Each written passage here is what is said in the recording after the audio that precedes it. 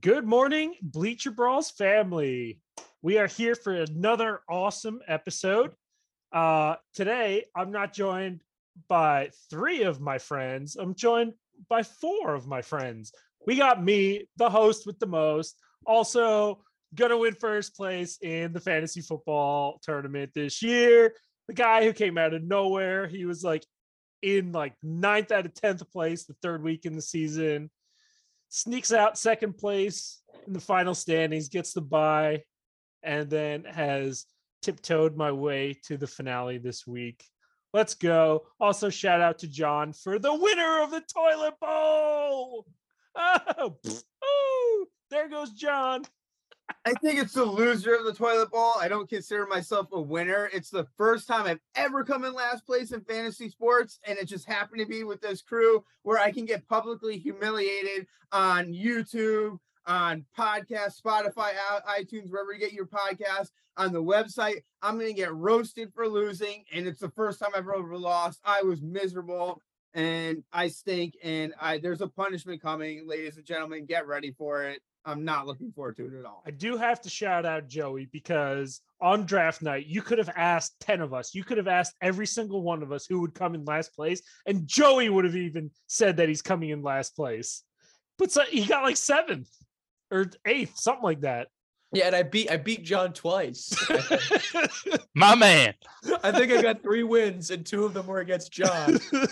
It's crazy. I probably watched one single full football game the whole year. I don't even watch football.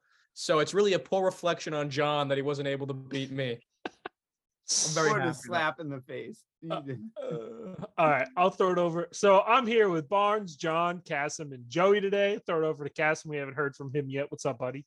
Not much, man. I'm just like you, Doug. I made it to the Super Bowl in my fantasy football league. Nice. There you go. Gotta win. There you know.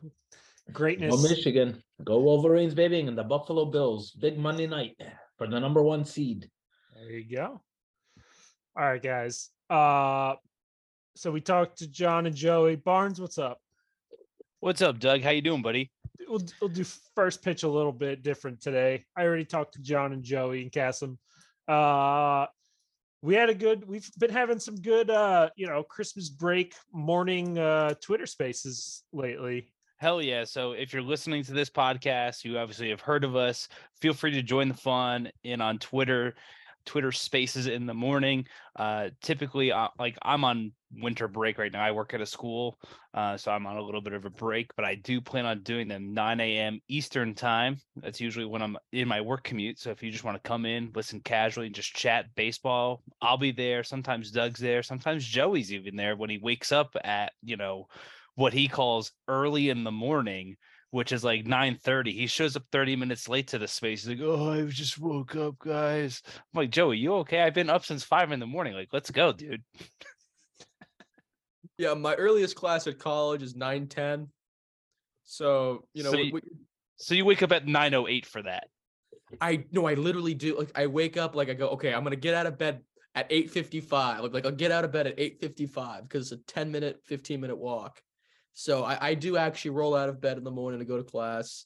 Very good shows in the morning. If you work at a school and you're commuting, it sounds like you're coming late to school, by the way, Barnes. What time does the school start? So I am not a teacher at the school. I just help do a lot of other stuff on the back end of the school business. So my work day starts at 10 and I work till 6. Oh, okay. So you are a janitor. I'm a master of the custodial arts. Yeah, he's a custodian. That's what we called them in school, was custodians. We never called them janitors. Custodian is a little bit oh, cool. He's a custodian. If you just say janitor, it looks like I have a big mushy mustache, like I did in that one picture I sent to the group chat. But yeah, I'm a master of the custodial arts. And well, I actually do various other things, but we'll get into that later. Preservation of the academic space. He has a master's in the preservation of the academic space. Yeah, let's go with that. All right, guys, let's move into some baseball. For the third week in a row, we are going to continue on with the ever-evolving Carlos Correa shit show. He's done with the Giants. He has a half a foot out the door with the Mets. Listen, he gets a bad physical with the Giants. The Giants and him say, "Hey, we both have buyer's remorse. Get me out of here." And he leaves.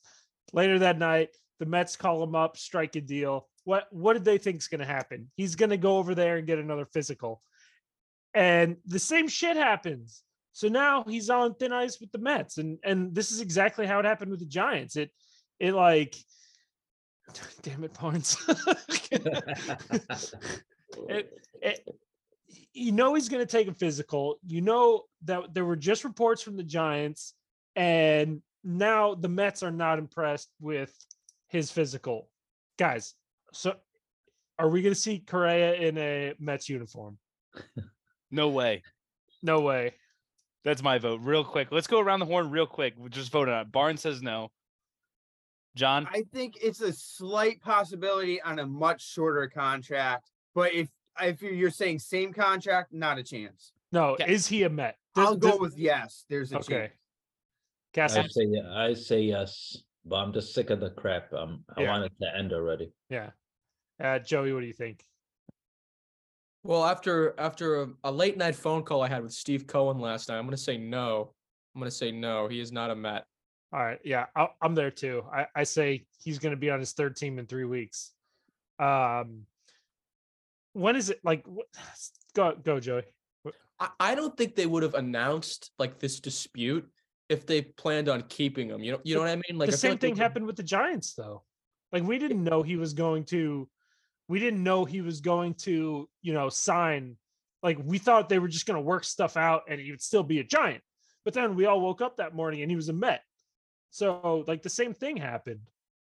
I don't know. For me, I felt like when he failed the Giants thing, it was pretty clear that that contract was done. At least when I saw it, I feel like with this Mets thing, if they were gonna keep him, they wouldn't be this whole like, oh, we're talking process. I mean, Scott Boras is losing his mind. Yeah. And he's like, you signed this and you did this, and I'm gonna just like, there's probably a lot of like posturing going on. And eventually, they're gonna get out of it. What I wonder is how this affects Boris's relationship with a lot of these owners. Like if he's the guy bringing this like injury prone players to teams and like hiding their injuries and then like kind of like bamboozling these owners, that could get him a pretty bad reputation. John, what do you think about that? I think Joe's got a great point. I think Scott Boras might not be doing himself any favors by faking some of these physicals. I don't know, faking some of these physicals is the right term, but there's some shady stuff going on. What I do think, like I was saying a minute ago, I think the Mets, just the way Steve Cohen's spending this year, I think he takes the 12-year offer, 11-year offer, whatever it was, off the table. And I think he just bumps it up and does something like, okay, like $35 million for these next 2 seasons, and we'll see how healthy you are after that. So that's kind of my prediction where I see it going, because I don't know too many other places now that are really going to be looking at Carlos Correa outside of the Mets. Like, who else is there? I believe, okay. I think, I don't know. I believe Steve Cohen has to make it work, or else he's going to face a penalty from Major League Baseball. He's going to face something because I think he spoke before Correa signed, and they're saying that he might face something discipline from Major League Baseball. So he has to make it work. I really believe it. But if you're the Mets, right, you see that he failed a physical with the Giants. Don't you kind of figure he's going to fail a physical wherever he goes? So you're not taking that knowledge on, knowing that he already failed a physical? No, not really, Doug, because every team had their physical is different for every team. Maybe the Giants' physical is different from what the Mets, the way they look at it. Maybe it's different. So that's why every team, the way they look at physicals is kind of different from every other team. So the Mets might look at it in a different way, and they might say there's nothing wrong with them. But now it looks like what the Giants saw. I guess the Mets are looking at the same thing. So every team is different. Okay. Barnes, what input you got on this, and then we'll move on. I'm literally just thinking like, all right, because I think he's not going to be a Met. I think he's going to be on some random team. And I was just trying to think of like what team could use a shortstop that is willing to spend a lot of money. And immediately my head was like, oh, he's going to be an LA Angel. Like he's going to be an Angel. He's going to play with Rendon and Ohtani and Trout, and then all those guys except Ohtani will get hurt, and then they'll bust again. So, and then there'll be someone on this team that'll go, Ohtani is the MVP, even though his team didn't make the playoffs, and it'll just perpetuate that even more. So, I mean, don't be surprised if the Twins went after him aggressively. So don't be surprised if the Twins are talking to him again, if it happens. I literally feel like the Twins will be his like last resort. Like, Twins were pushing hard. They got up. The Twins, they made Correa their top priority, and when he left, it was a punch in the gut to where the franchise couldn't. Besides Christian Vasquez, they felt like Correa pushed them back, so they might go back into the sweepstakes again. I could see it happening. Because really, Twins, their number one goal this offseason was to bring back Correa. I mean, plus they know all of his physicals. They know his injury history. Like they know everything. So it would seem like the Twins would be an easy sell back to that team, right? Yeah. I'm with you. Any last comments about this? I feel like we've taken too much time from we probably could have done a whole like hour and a half long pod episode over the, if we combined how long we've been talking about Correa, like, and we're gonna have to do it next week too when we figure out what actually happens. So I have one question. New year. After the new year, he'll sign with somebody. If he has to take short-term money, what do you think that deal looks like? Probably, what did he get last year? 1 for 30 or 1 for 33? You think he'll take a one? You think it won't be like a 4 for 125 or something like that? I believe if it's a short-term contract, you're looking at a 5-year deal, but I believe there's going to be opt-out in it. There's going to be like 2 opt-outs. I think he takes a 1-year deal. Listen, if I'm the Mets, right? Keep his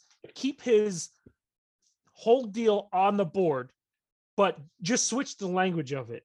It's a 1-year deal that vests into the full 12 million, depending on his injury, how healthy he is next year. If he's healthy, it'll vest into that full deal. Can that happen in baseball? I'm just thinking out my ass here. Like, can that happen?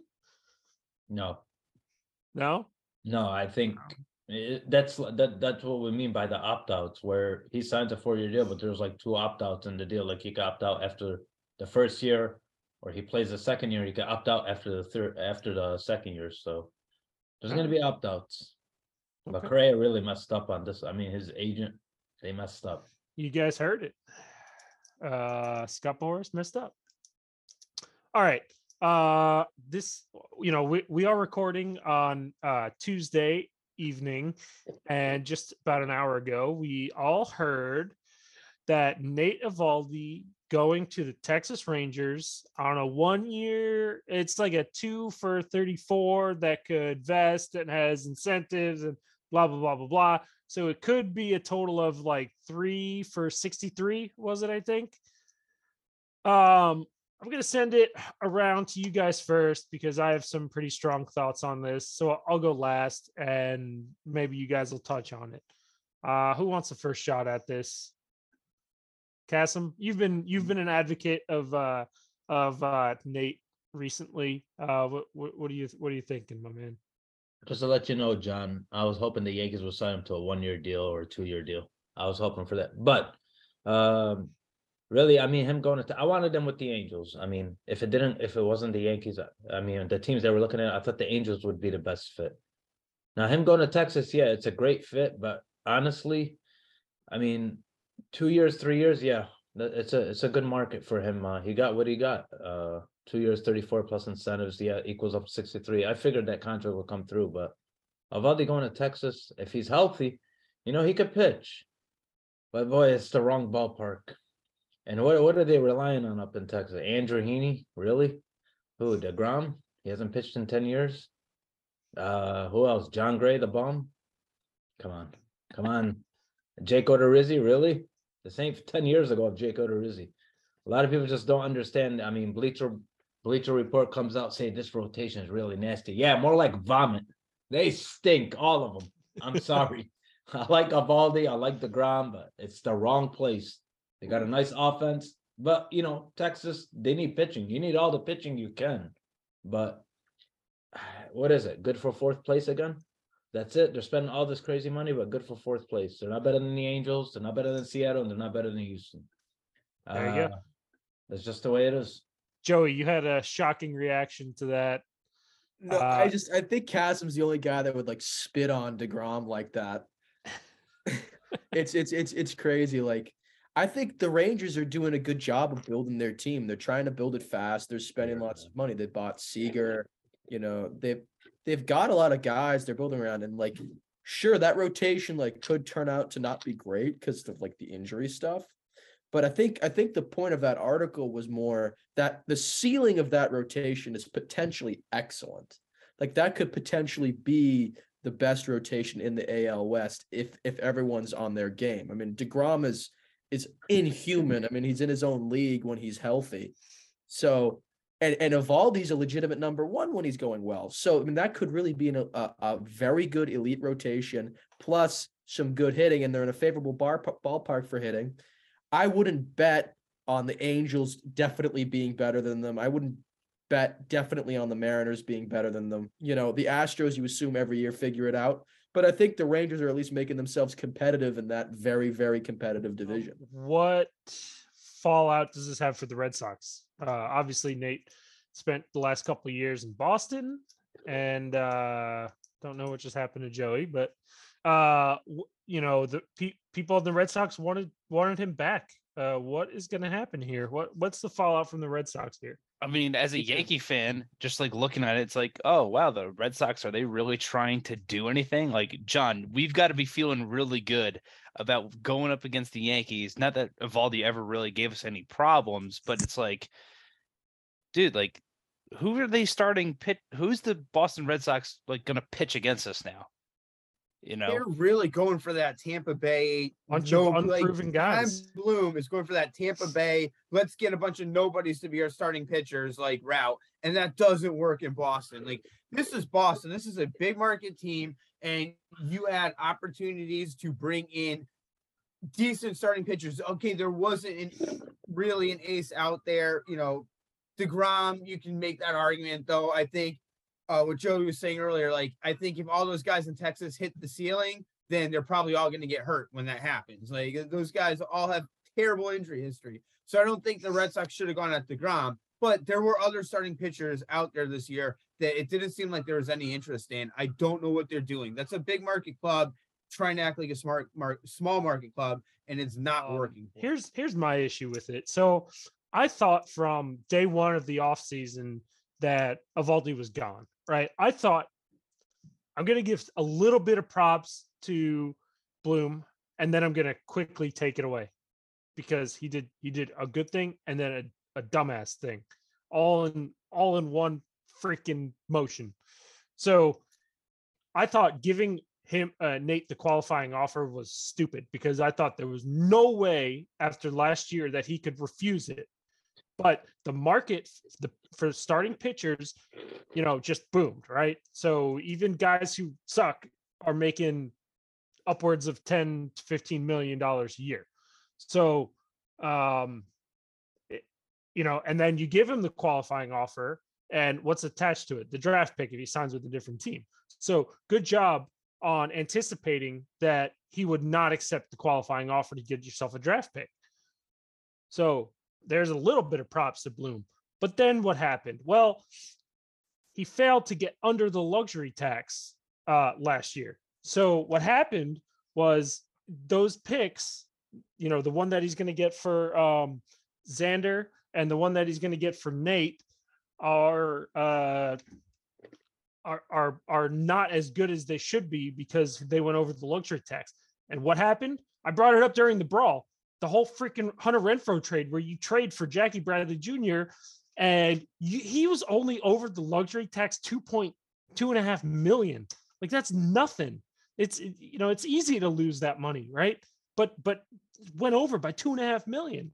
So someone find those tweets that I think they were supposed to get like the 70th and the 71st pick, but because they went over the luxury tax, now they get the 133rd and 134th pick, something like that. Am I in the ballpark? I can't find my phone. I don't know what I did with it. It sounds about right.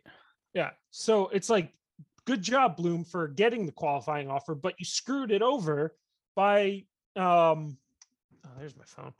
By going over the luxury tax. So I mean, is there anything to that? Like does anyone want to expand a little bit? Chaim Bloom, his whole thing is about like not spending keeping an economical team, right? And getting the draft picks and the sustainability thing. Well, what was sustainable about the JBJ trade? And I'm not using hindsight because I think Doug will agree with me on this. Doug and I were against that trade 1,000% when it happened. Am I right, Doug? Yeah, 100%. Yeah, 1,000%. Yeah. Most people were. It looked silly. It was, I mean, even Luke talks about in his brawl with you, well, Jackie wasn't meant to play every day. So why are you trading a 30 home run guy starting right fielder for a fourth outfielder? That doesn't make any sense on paper either, right? So even on paper, on its best day, the trade made no sense. All Chaim Bloom had to do was not make that trade, and he would have got under his luxury tax. He would have gotten his draft picks. And, we talk about this window of winning, like the window of opportunity.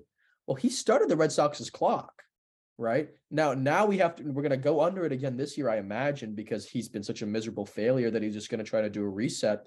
But his big thing is they're going to have a clock. They're not going to spend over the luxury tax for more than 3 years in a row. Yeah. So when he does that sort of thing, he's committing. So I don't know what he was doing there. And Evaldi being gone for me, I knew it. I knew it the minute we entered free agency he wasn't coming back. I'd like to see Walker come back. One more solid guy in that rotation. Maybe move a couple people around. Trade some depth. One more piece. Trade some depth for maybe like a better outfielder, an infielder, something, another bat. Yep. You're 100% right. John, you have a question. Yes, I have a question for the Red Sox guys, Joey and Doug. So looking at the Red Sox offseason moves this year, like I know you guys needed bullpen help. That's unquestionable. And the starting pitching's been shaky. So you guys, you allocated, there's two ways to look at it. You got Kenley Jansen, who is older, a lot of innings there, and there's question marks. He signed for $16 million. Paxton, starting pitcher, signed for $4 million. Chris Martin, older reliever, signed for $8 million. So you can take any of those two guys and remove two of those guys and keep Evaldi. Would you do it? Or do you think that's kind of like the fair trade-off, the way that money was kind of allotted? Like you can say you decide not to sign Kenley Jansen and not sign Chris Martin. You can have Nathan Evaldi instead. Is that something you would have done? I'm all for Kenley Jansen. I think that was a great signing. I think I like it. Him and Kimbrel are like a couple saves away from 400 career saves. Like you're getting a legit closer for the first time since, Kimbrel, and then they, over the last couple of years, they did some, we'll just figure it out kind of crap. And, they never really figured it out. I don't know. I'm all for the Jansen signing. The team is still worse than it was last year. No matter how you shake it, it's still worse right now because every single starter, either severely that is poised to start now, as Sale, Bayo, Houck, Whitlock, and I'm forgetting someone.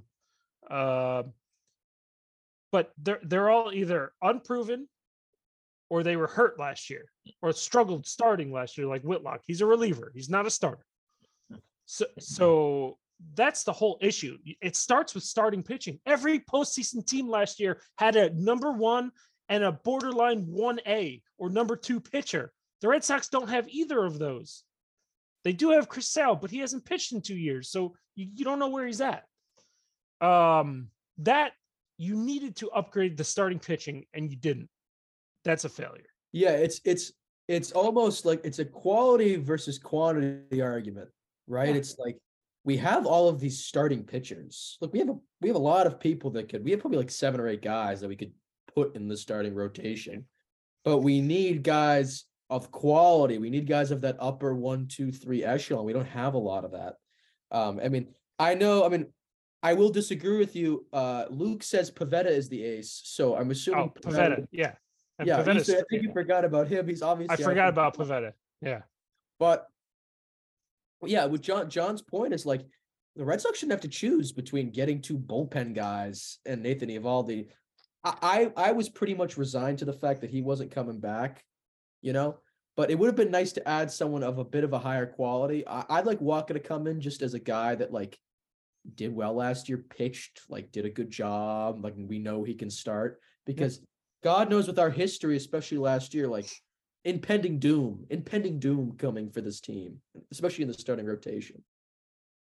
You don't think Chris Sale will be traded? No.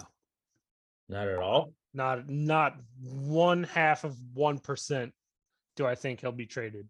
Look out for the Padres. The Padres are going to land him. No. He's at the bottom of his market. What would you get for him? I mean, who's going to get point? up? You can get rid of his salary, Joey. I think that's the whole point with the Red Sox. No, They're not going to dump his salary. They don't need a salary. What are they spending the money on this year? Nothing. Yeah. There's nothing left to spend it on. That's it. There's nothing left to spend, and they'd have to pay money to get rid of him. And then so if those of you who think, hey, we could just package him with Devers, right, to dump a contract like he fucking did with Mookie Betts, right, which was a mistake. We all know that was a mistake, right? So they're going to do it again and tarnish Devers' value with Sale. They would run him out of Boston with pitchforks. And I understand that, but I don't see that. I don't see a package of Devers. I'm thinking of Sale by himself. Sale by himself. He has no value. He has no value. I just wouldn't be shocked.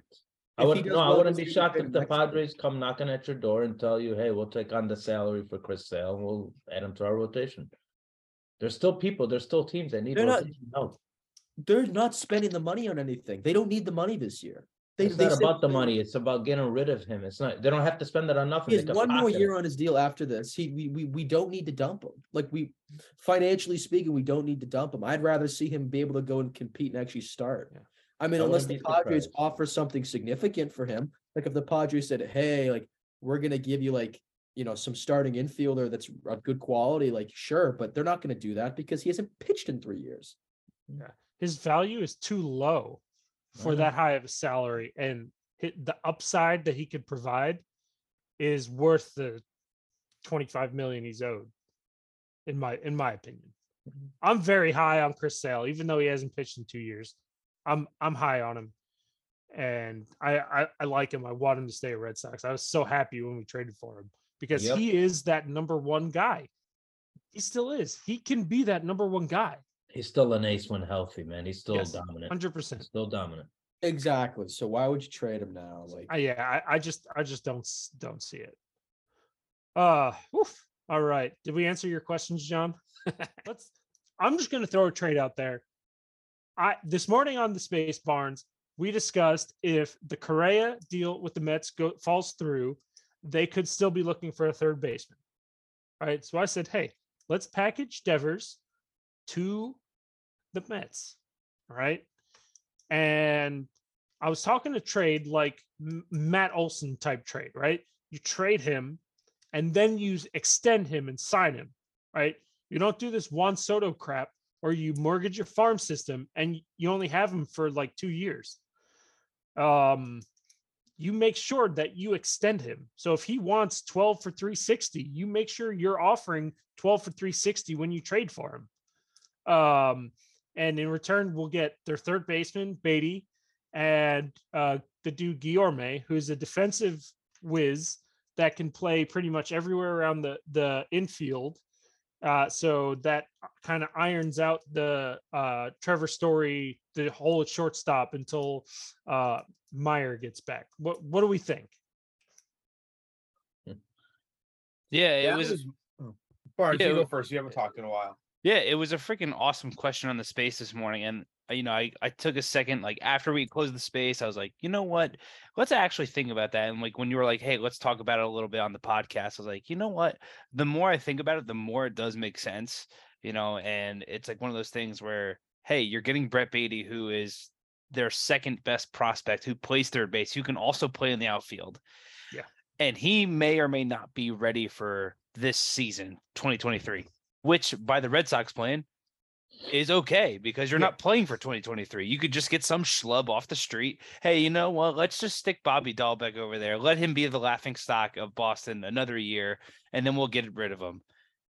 And then you're like, oh, now we have Brett Beatty and we have Marcelo Meyer ready to go. Bam, plug him in. Or, hey, Guillorme, you're going to play third base until Beatty's ready. And then that's that. Or hey, you're playing second base and now we're going to move someone else over to third. Like it just made tons of sense as the conversation went on. And the Mets, they're going to dump all this money into a guy anyway. The only thing that doesn't make sense is like, oh, well, he might be a rental in Queens, which would be kind of weird, but it makes tons of sense for them. I don't know. John, what do you got? I absolutely 100% agree with this trade. Look, the Red Sox, Chaim Bloom and John Henry know today, right now, whether or not they're going to offer Rafael Devers 12 years, $360 million. They know, like they have the answer to that. They know whether they're willing to give him that contract or not. So if they're not willing to give him that contract and give him the money he wants, they should. But if they don't, then you have to trade him and you get the best package for him. And in this scenario, like you're trading away your third baseman, but you're potentially getting your third baseman for the next, 7-8 years or whenever he's ready. You have that guy. So it makes all the sense in the world for Red Sox. Like, right now, Chaim Bloom, if you're going to give him this contract or not. So if you're not going to give it to the contract, just do the right thing now. Trade him to the Mets, who will give him that contract, and establish yourself with a really high-end prospect and a defensive whiz, which alleviates so many problems. I'd hate to see it as a Yankees fan, obviously. Like, I don't want the Red Sox doing something smart, but that would be the smart move for them. Yeah, trust me. Like, this is not me saying that, hey, I want to trade Devers, right? This is me saying I have zero faith in the ownership or GM that they're going to sign Devers. Like you said, I have zero faith that they're going to. So trade him. Don't keep him around and get next to nothing like what happened last year. Nothing for JD, nothing for Nate, nothing for Bogarts, nothing for any of them. And you could have traded every single one of them, gotten under the luxury tax threshold last year. The master plan. What happened to the master plan? I thought he knows what he's doing. Again, this isn't us playing the power of hindsight at all. No, hindsight's happening right now. Like hindsight's come. We saw Chaim Bloom make these moves at the time and criticized him and said, this is bad. Why is he doing this? This doesn't make sense. And we were promised by those who carry water for him, let's say, that, it will make sense in time. You will see in time. You will be able to tell the plan that is happening. And what's unraveled is the fact that I think Chaim Bloom is trigger shy. I mean, I don't know what his issues are, but when it comes to the deadline, especially, I mean, we were going nowhere. If you had no intention of signing Eovaldi, JD, or Bogey, which it feels like to me, I think at most they kind of thought they might be able to get Bogey, but Bogarts is the only one I'll give them a pass on. They had no chance they were even going to touch JD or Eovaldi. Right. They should have been gone, traded for, whatever scrubs or middling prospects that they could have gotten them for. I mean, that's what Chaim Bloom loves. He loves those people. So why couldn't he do that? And if nothing else, just trade him to get under the luxury tax. Yeah, and you're under the luxury tax, then you're getting your second round picks and you're all excited and you're fuzzy inside. It's so sad. I mean, this is stuff I've never even thought about until we had Chaim Bloom, like what draft picks we had. It's like a weird mindset to live in. Like I like living in the Dave Dombrowski mindset of let's go sign that guy. Let's go give him $300 million. Can we? Let's try and contend. Let's try and compete. Yeah, like giving up on a year is so weird for me. I mean, again, like if we trade Devers, like that trade you're proposing, I don't know how many years of team control Guillorme has. Off the top of my head, I have no idea. I'm not sure. I know he's a little older. He's like 28. So if he's a short-term guy, I don't think it even makes sense. But let's say he's a long-term guy.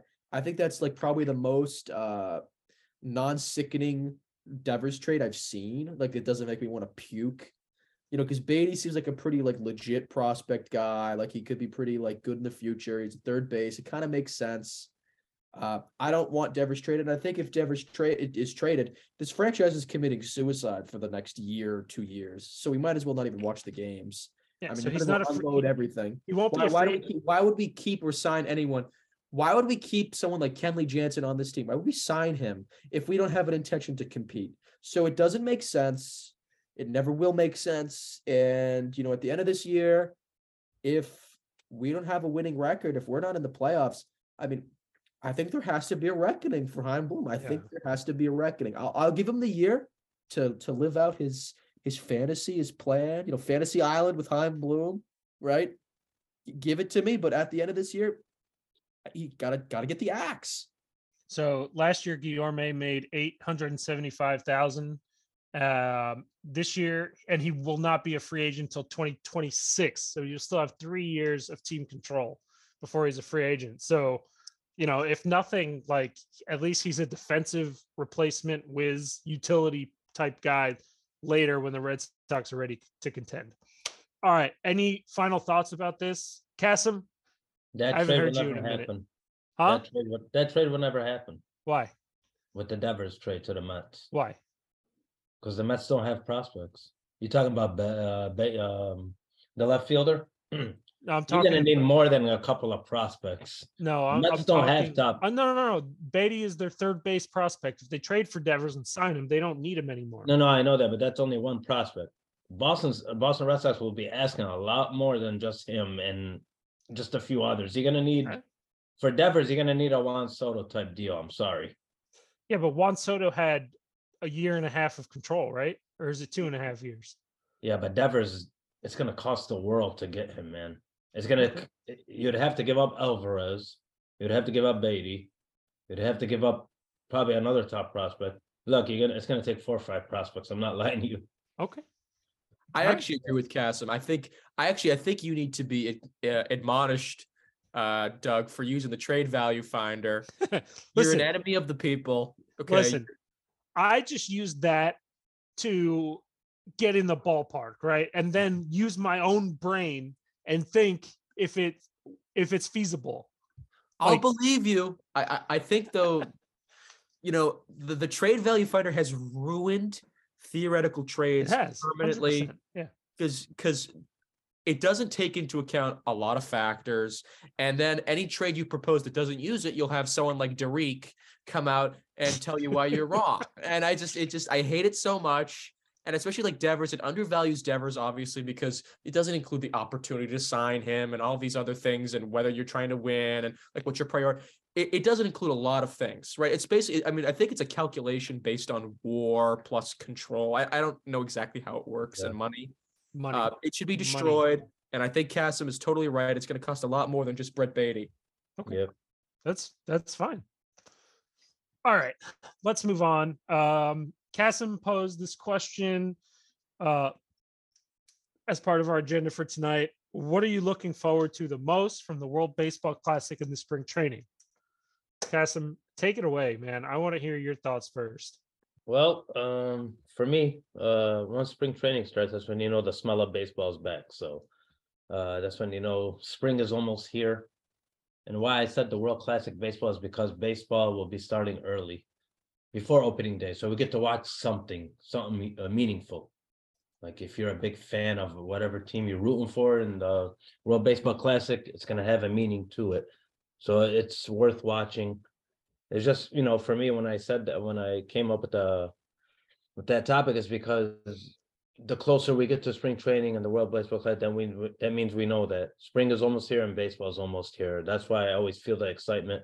We got to go through the trenches and the cold and the depression of, December, January, and the beginning of February.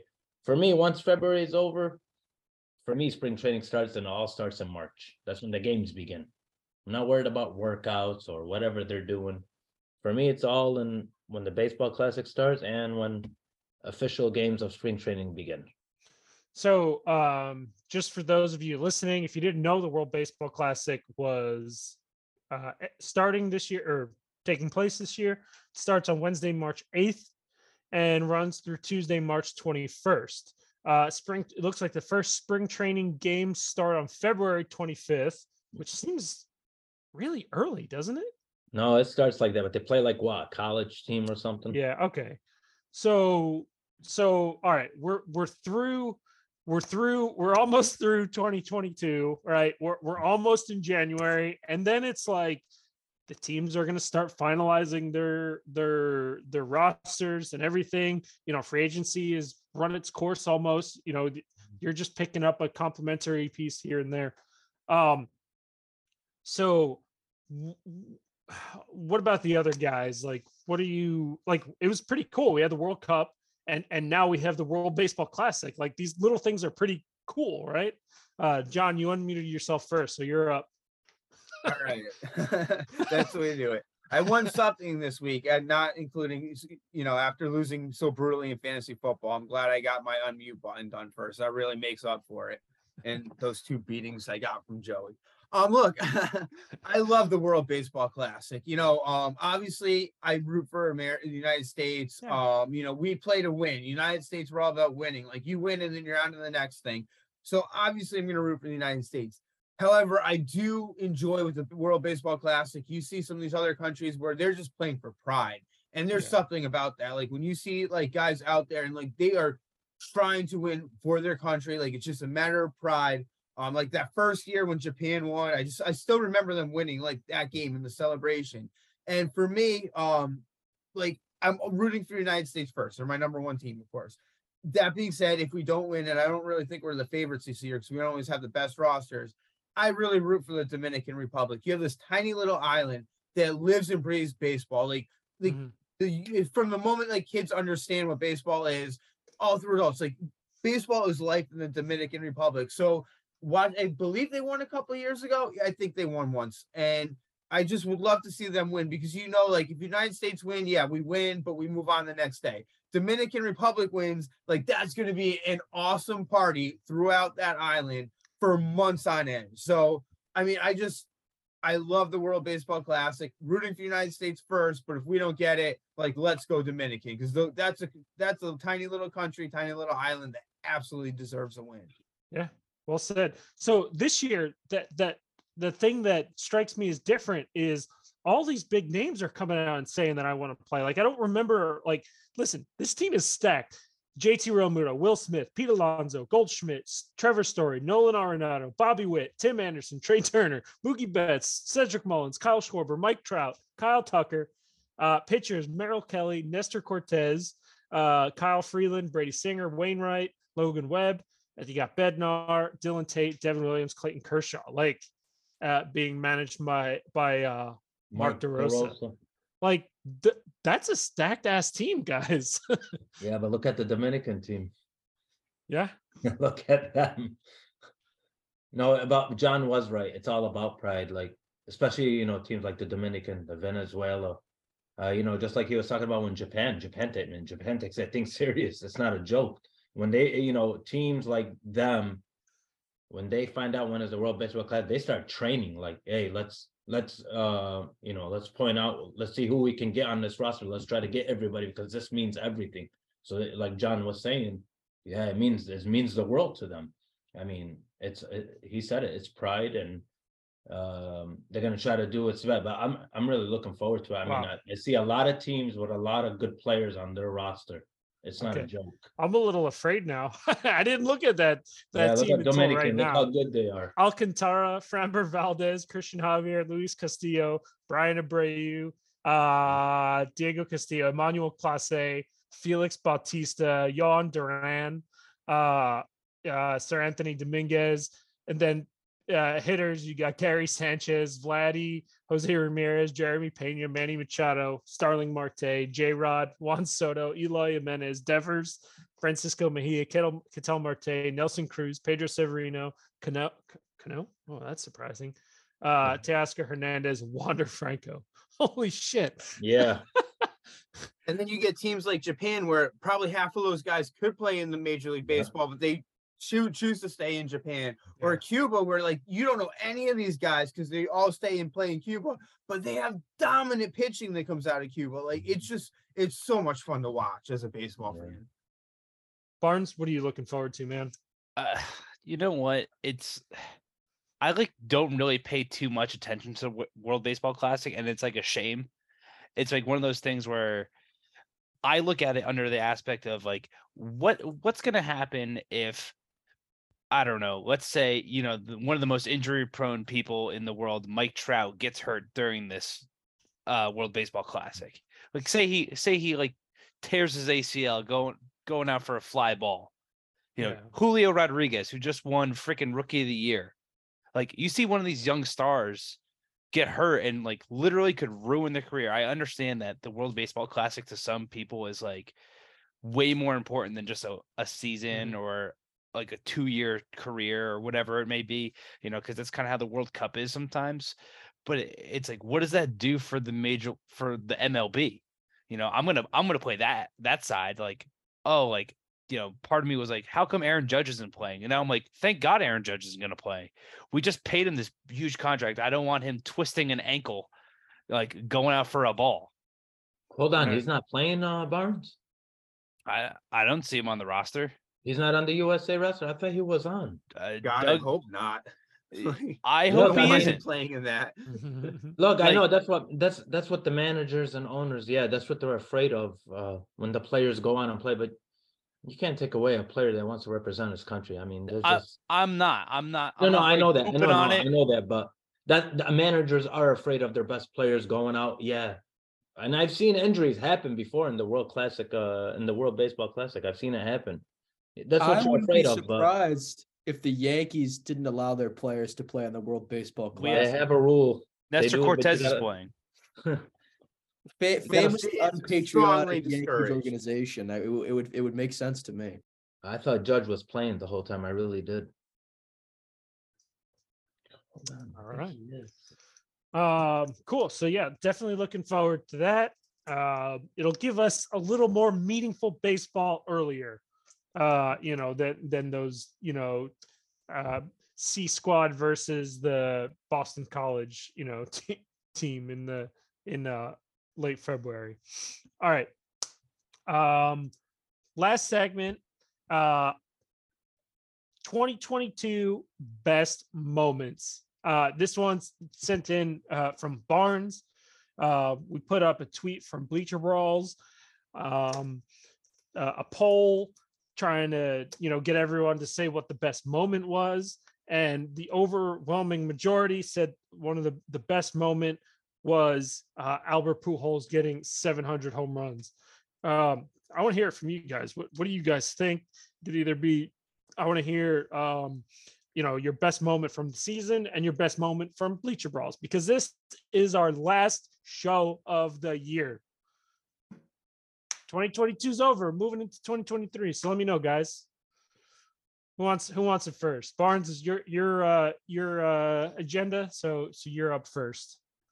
Sure. I'll take a crack at it. I mean, for me, the MLB moment of the, like, for me personally, my baseball moment of the year was seeing Aaron Judge hit number 62. Yeah. Like, that was just so freaking exciting.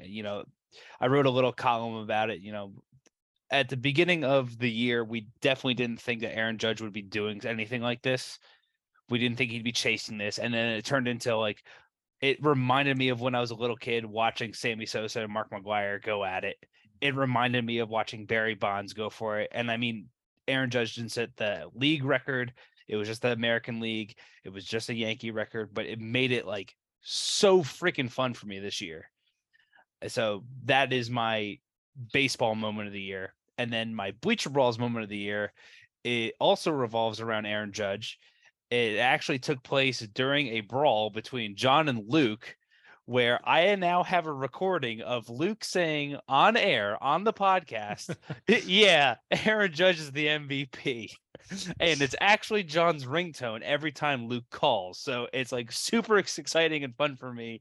That was my Bleacher Brawls moment of the year, because there is literal proof of Luke saying Aaron Judge is the MVP over Shohei Ohtani. All right. Which the voters also agreed, and Judge was the MVP. John, what about you, man? So my favorite baseball moment of the year was earlier in the season. It does involve Aaron Judge. It was like May, the first couple of days of May. The Yankees are playing in Toronto. Aaron Judge crushes a home run. There's a scrum for the ball. Toronto fan picks it up and hands it to like this 8, 9, 10-year-old Yankee fan. The kid just the joy on his face. He like bursts out in tears and hugs the fan that gave him the ball. The next day, both those guys, the young kid and the Toronto fan, got to meet with Aaron Judge. It was just like you watch that video, like the pure excitement on that kid's face. Like that's what baseball's about. Yeah, that's what Aaron Judge does to the Yankee fans, which is why I'm so glad he came back. It was just watching that video, and I watched it earlier when I saw Barnes's question about this. I wanted to go back and watch it to make sure I remembered it correctly, and it's one of those things that really tugs at your heartstrings. I've had a lot of great Bleacher Brawls moments, and I'm struggling to come up with just one. I very much love my profile picture where I dressed up pretty much as Matt Carpenter, and even though he's not with the Yankees anymore, I'm really struggling to take that down. Though I guess probably my best Babe Bleacher Brawls moment, if it is my best, would be accidentally or inadvertently blurting the words that I'm a Tyone lover and just getting that thrown back in my face again and again. Because every time I had it thrown back in my face, it was like perfect timing, which made it hilarious. So like that was it, man. Yeah.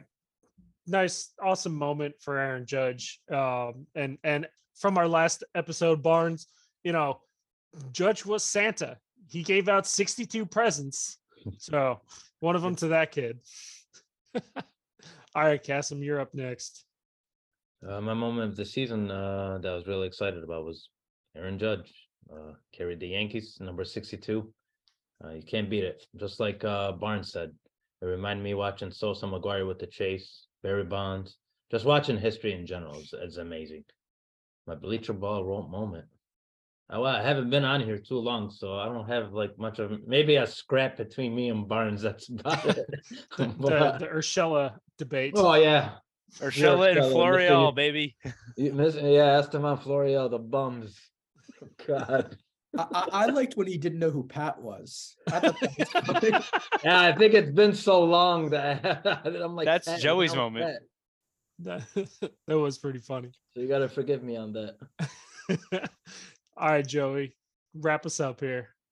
So my favorite baseball moment is when I was at the Pavetta shutout in Boston, and that was just crazy to watch. I mean, pitchers just don't do that anymore. They don't throw in 9 innings anymore, and that's back when the Red Sox had hope.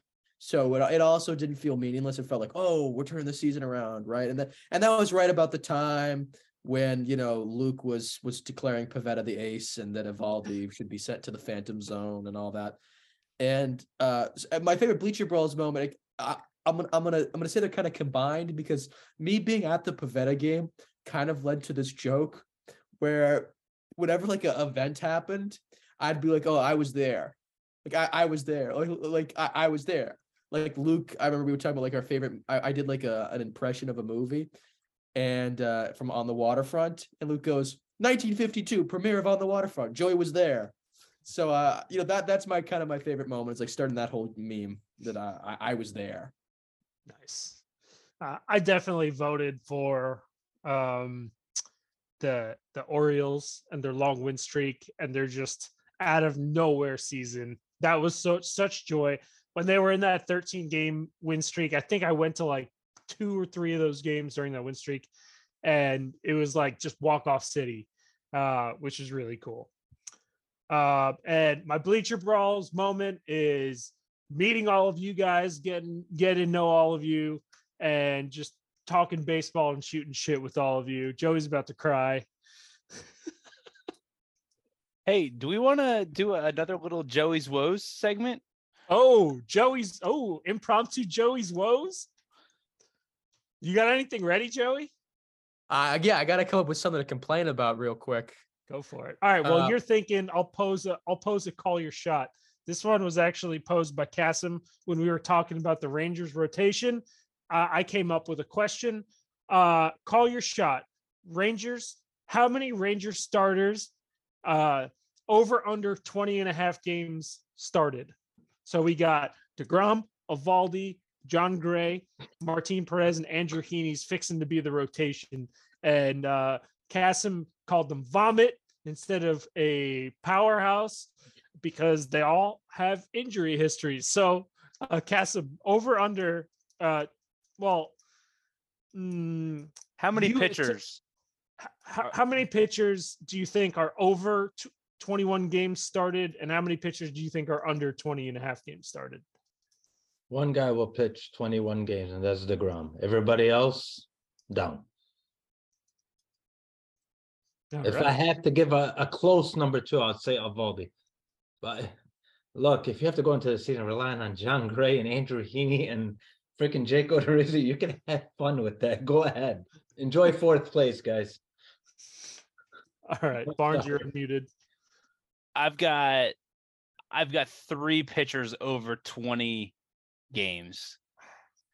I've got DeGrom, Evaldi, and John Gray. Now, those games are going to be ugly for John Gray. The games are going to be ugly for Evaldi, but they will pitch over 20 games. They're going to get there, but they're going to be nasty. It's not going to be pretty. It's going to be vomit, but it will be 21 plus games started for those guys. Ugh.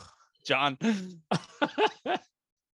Yeah, I don't see DeGrom starting 21 games. I don't know how that guy pitches with a pitch clock. Like, every time he throws a pitch, like, all right, MRI, like, how injured is he? Like, I just don't see that happening. I have no faith in DeGrom. I'll go 2. I'll say I think Evaldi, because he's got, like, vesting and incentives, so he has reason to start and, like, maybe fight through some injury.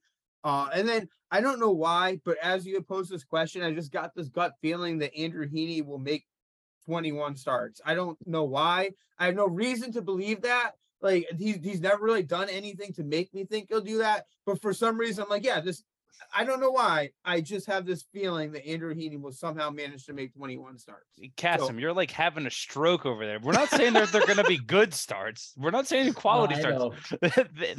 They will be like 4 inning starts, Man, 8 runs allowed. They dished out contracts to the wrong guys. Wrong guys. All right. Man, I was torn between 2 or 3. I think Kasim talked me down to 2, so I'll say 2. Who they are, I have no idea. I ain't even gonna guess because I don't know. Now, would you rather Texas Rangers or Boston Red Sox starting rotation? God. Quick, you know just what? Texas or Boston? John, close. which would you rather have? The Yankees starting pitchers all die in a plane crash tomorrow, and you can replace them with either the Texas Rangers or the Red Sox projected starters. Who do you take? I guess I'm taking the Texas Rangers because I expect the Boston rotation to maybe make a few more starts than the Texas Rangers starting rotation. So the Yankees would be facing the Red Sox, and they'd be having to bullpen games every time they played because all those guys would be hurt if it were the Rangers roster. I don't know. That's a tough one, man. That's fair. Rotations are horrible. All right, who's next up? Yeah, Joey, we haven't heard from you for a while. Yeah, I'm gonna say I'm gonna be the optimist. I'm gonna say 4 of those guys pitch over 21 games. I'm gonna be the optimist, and I'm gonna say DeGrom's and Evaldi's games are excellent, and I'm gonna say that everyone else's are probably a lot more mediocre. But I think they're gonna have a good year. Barnes is wondering if you found that on the Trade Value Finder website. I wouldn't know. I don't know how to use the internet anyway, so I wouldn't know. Fair. All right. Are you ready for a 2-minute Joey's Woes? Sure. Here we go. Go for it. So first, I want to start you off with a story. You know, the other 2 day minutes. 2 minutes. I was mixing with my, when you mix your college friends with your high school friends. You guys ever do that before? When you mix your, we mixed, and my friend from college knows that I do a podcast. He knows, but my friends from high school don't, because this is kind of like they'll make fun of me more, and it will be like, I don't need the clips played every time I walk into a room. But my friend was probably not in a great condition. And he goes to my friends, he's upstairs with my friends. I'm not around. He goes, so do any of you guys do the podcast with Joey? Like, what's that like? And they're like, what podcast? And then they started yelling at him, saying that he was making it up. And then there was a big fight started. Right. And then obviously he had that older woman come and, grab him. Not very nice later in the night. But for baseball, I don't want to make another targeted attack on Chaim Bloom. I really don't. But I'm tired of the tease. Chaim Bloom's a tease.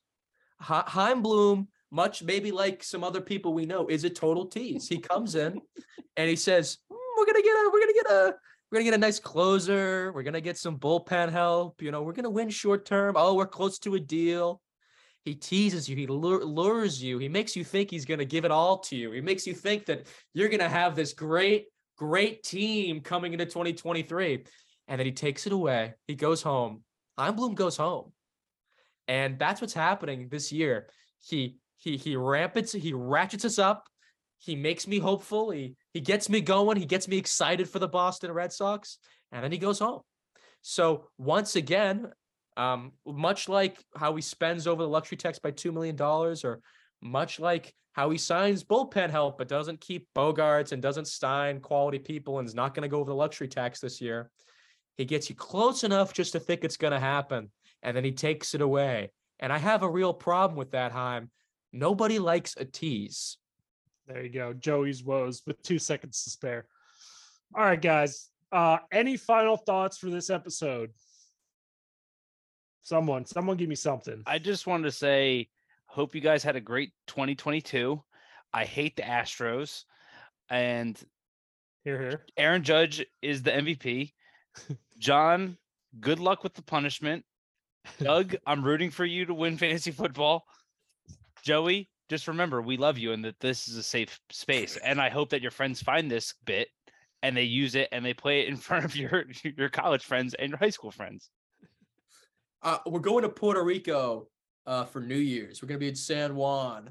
So I'm actually on a scouting trip. I'm on a scouting trip for the Boston Red Sox right now. Maybe I'll check out some of those Puerto Rican Winter League games, check out the players. There you go. All right, guys. Anything else? Happy New Year, boys. Happy New Year. All right. So that's going to do it for our last episode of the year. We started Bleacher Brawls, podcasting on a regular basis. When was it, John? Do you remember when our first episode was? I'm pretty sure it was end of April, maybe beginning of May, but Okay. pretty sure end of April. Yeah. Did it take us that long to sever ties with Mr. Cushman? That name is not allowed in here. Voldemort. Voldemort. There you go. Yeah, the first episode debuted on May 18th. There you go. All right.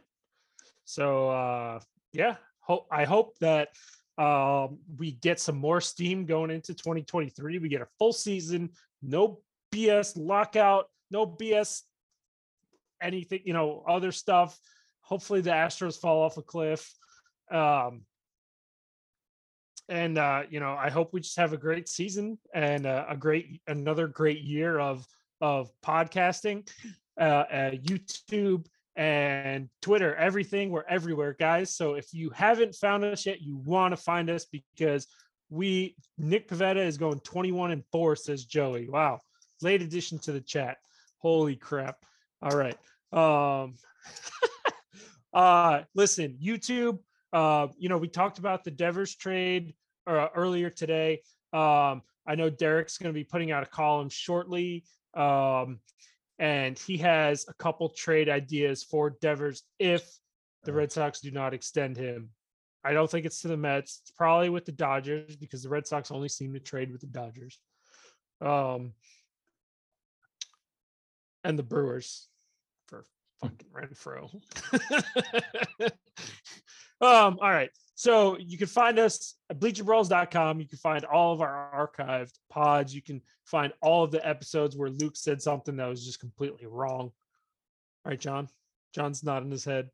Yeah, that's not hard to do. Just listen to pretty much any episode that Luke is on, or join our group chat. I don't know. My one question is, at the beginning of next year, when will we be allowed to get off the bandwagon?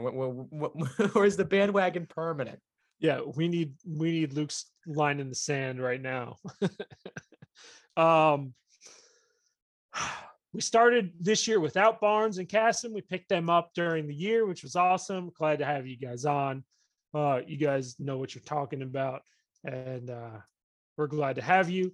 Check out, so I said, check out bleacherbrawls.com, YouTube, any free agents, any big deals that go down, any big whatever. We always throw out a YouTube video. So when breaking news happens, we throw it over to YouTube and you can get our initial reaction, analysis, commentary, all that. If you don't really know what to make of it, we'll give you a couple ideas, try to sway your opinions, all that stuff. And on Twitter, we post everything we do through Twitter. So if you need to know where to find us, just there, and you can find links to everything. So I am Doug, your host with the most.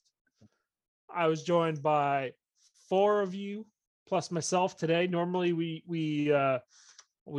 just have 4 on. Today we had 5 because we found John on the side of the road, decided to pick him up, throw him in the bus, and let him talk a little bit. So thanks for joining us tonight, John. We had Barnes, we had John, we had Cassim, we had Joey. I'm Doug. We are Bleacher Brawls. Have a happy new year, and we will see you in 2023 for the Orioles' victory in the World Series.